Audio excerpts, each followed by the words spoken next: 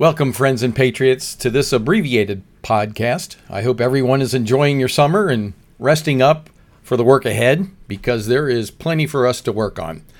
Restore Liberty will be starting up Season 2 on August 9th, but so much has been happening in the past couple of weeks that I just wanted to point out the enormous attacks on liberty that are becoming more frequent and more severe. We need to be ready, and we need to start addressing some of this right now, because by September, October, November, we may not have a country at all left at this current rate. First of all, I want to thank the more than 200 people that showed up for our first rally, where speakers Josh Mandel and Dr. Douglas Frank spoke about what's going on. Dr. Frank talked about his analysis of the election and why he's been able to prove that so much of it was fake or phantom voters, and his ongoing effort to address that. Josh, of course, was himself, a very principled guy, did a great presentation. It was a very diverse group. We had some young people. We had some more diverse in age and ethnic backgrounds. So it is very encouraging from that perspective. We've got something to look forward to. We need to keep it rolling. Our second rally, we're still trying to put that together. It's currently been rescheduled for September 2nd. The guest speaker will be Vivek Ramaswamy, author of Woke Inc., Inside Corporate America's Social Justice Scam. This rally is our end of summer kickoff to getting more involved and stopping, the communist takeover of our country. We need to get ready for the school board races, the township races, and we must be prepared for the all-important primaries at the beginning of 2022.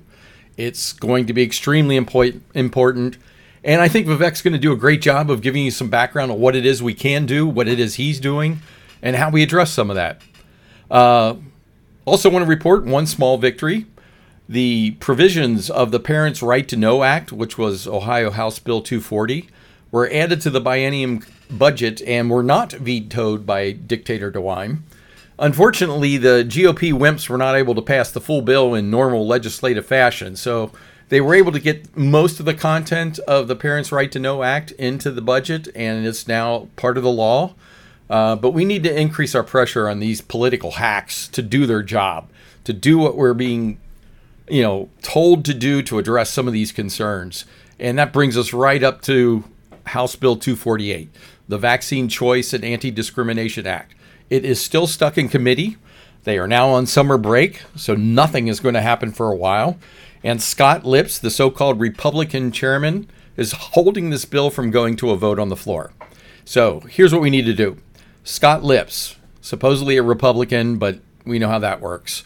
His phone number is 614-644-6023. Call him. Tell him why you believe that it is your personal right to choose whether or not to get the vaccine, and no one else has a say in that, or can demand that you do it in order to participate in any other activity. That's all this is about. It's health choice. We should not be forced to get an experimental vaccine against a disease that, basically only affects 1 in 1,000.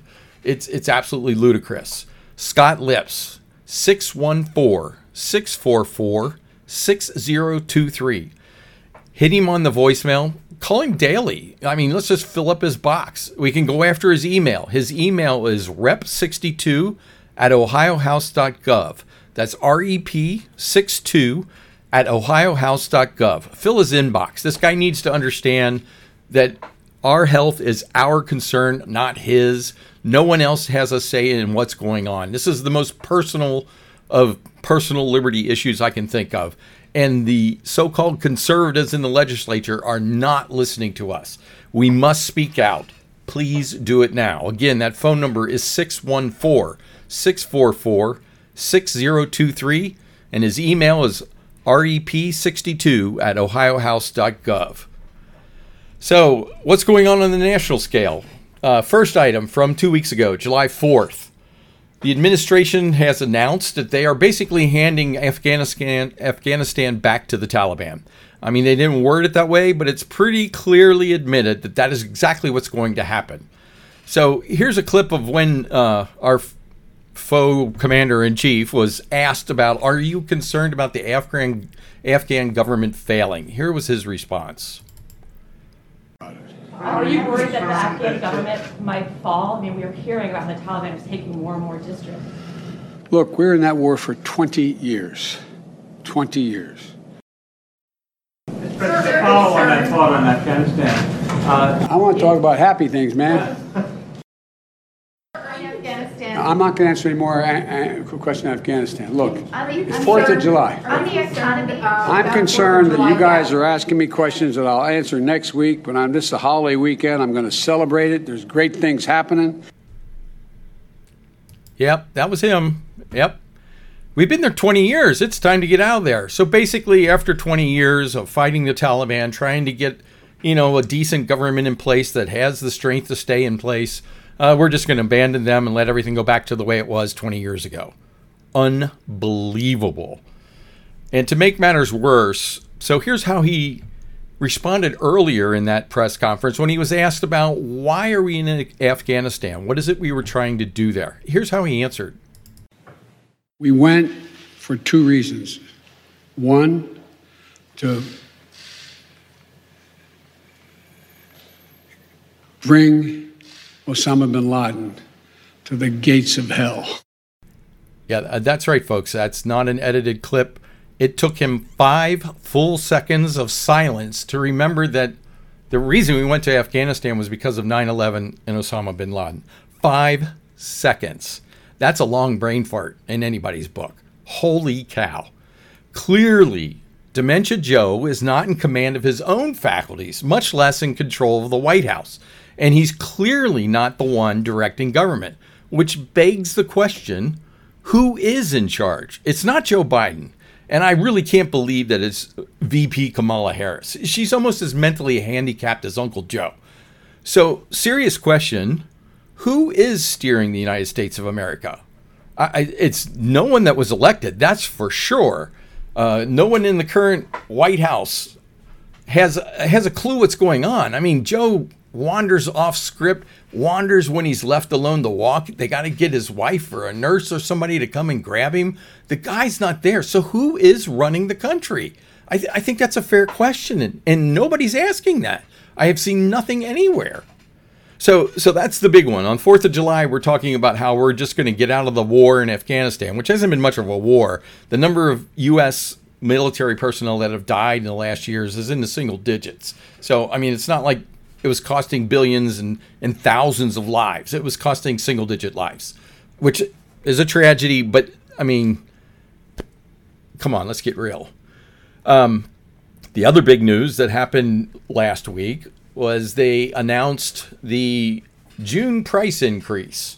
So this is from CNBC.com, not exactly a conservative outlet. So I have no reason to question these. I'm sure they can be found at other websites. But from CNBC, the inflation climbed higher than expected in June as price index rose 5.4%. That is the biggest jump since August of 2008.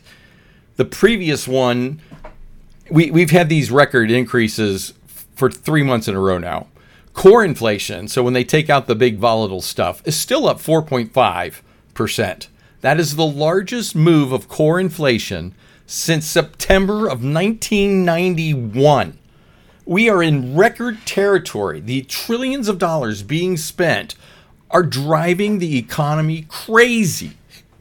A separate report from the Labor Department's Bureau of Labor Statistics noted that the big monthly hike in consumer prices translated into negative wages for workers. Real hourly earnings fell 0.5% for the month, as a 0.3% increase in average earnings was more than negated by the CPI increase. In other words, you may have got a little bit more money in your paycheck last month, but it was totally eaten up by inflation. And there seems to be no end in sight. The Democrats/communists are getting ready to pass a $3.5 trillion spending package and a separate $1 trillion, more or less, infrastructure package. The spending's out of control. And they don't even pretend that they're going to pay for it somehow. Yet they're going to try and slam this through.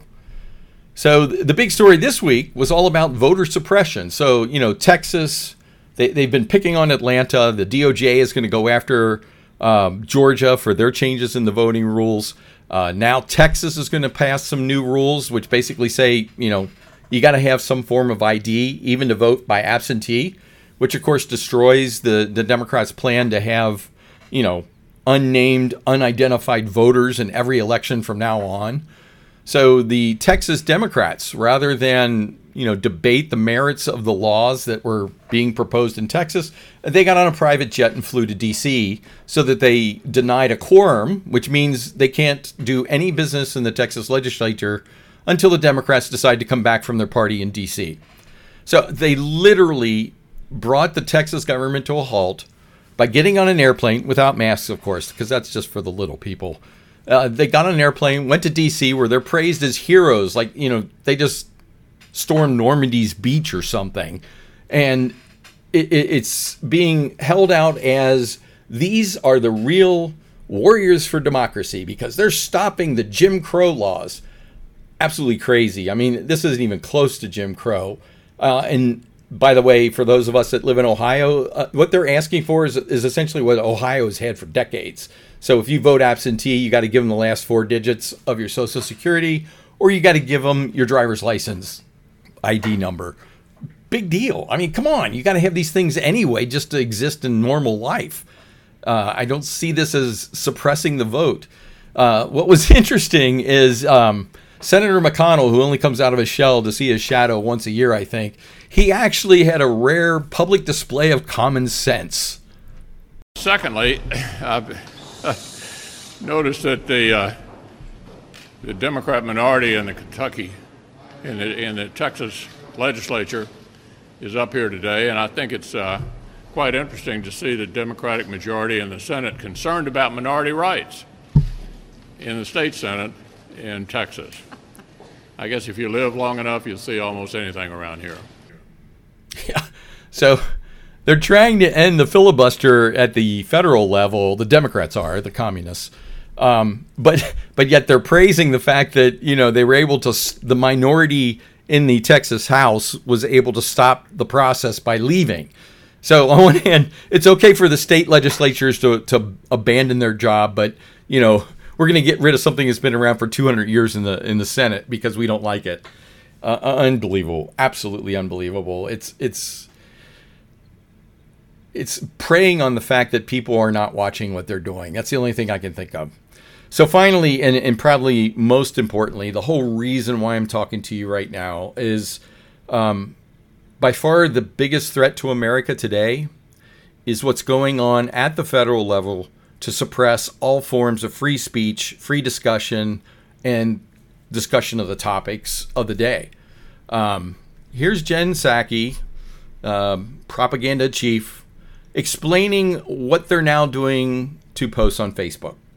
With these social media platforms, and those engagements typically happen through members of our senior staff, but also members of our COVID-19 team.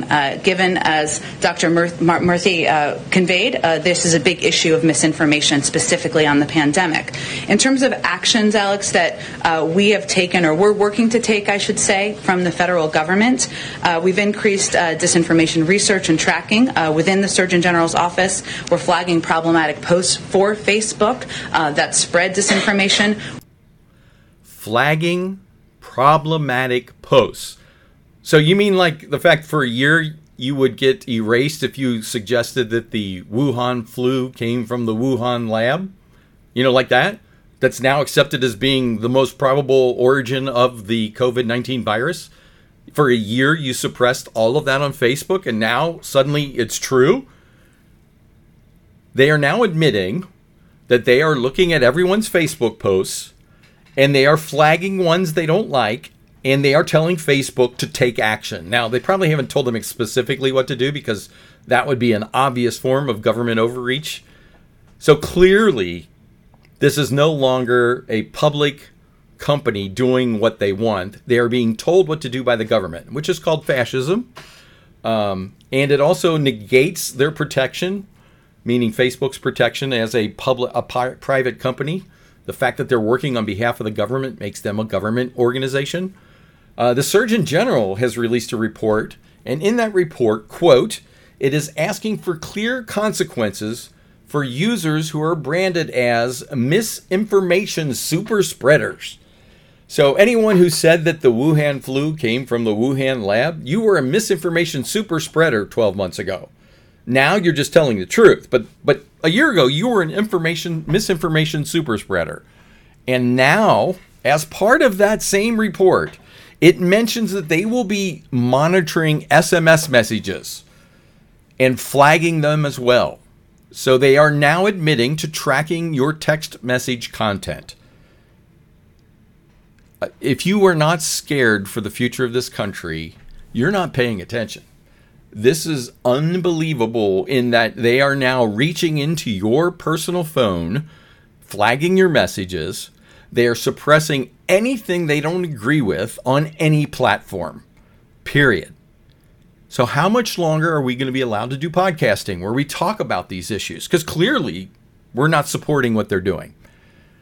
We are in North Korea territory here. We've gone past China even. It's absolutely crazy what they're doing now to suppress well over 50% of the country. And if you want to buy the output of the election, they're suppressing, 48% of the country with what they're doing. Clearly, they don't have the enormous majority they think they have. They're relying on you and me being quiet and doing what we're told. We can't do that, people. We can't. It is beyond time to speak out, show up, and stand for freedom. And I hope you join us when we return. I'll probably do another one of these if things continue to be as crazy as what's going on right now. I urge you to keep in touch with your neighbors, your friends, your family. Bring up these topics. Suggest to them that they get involved. It is time. So thanks for listening. I hope you all are having a great time on the summer, but come fall, it's time to get to work, people, and I hope you'll join us. Thank you.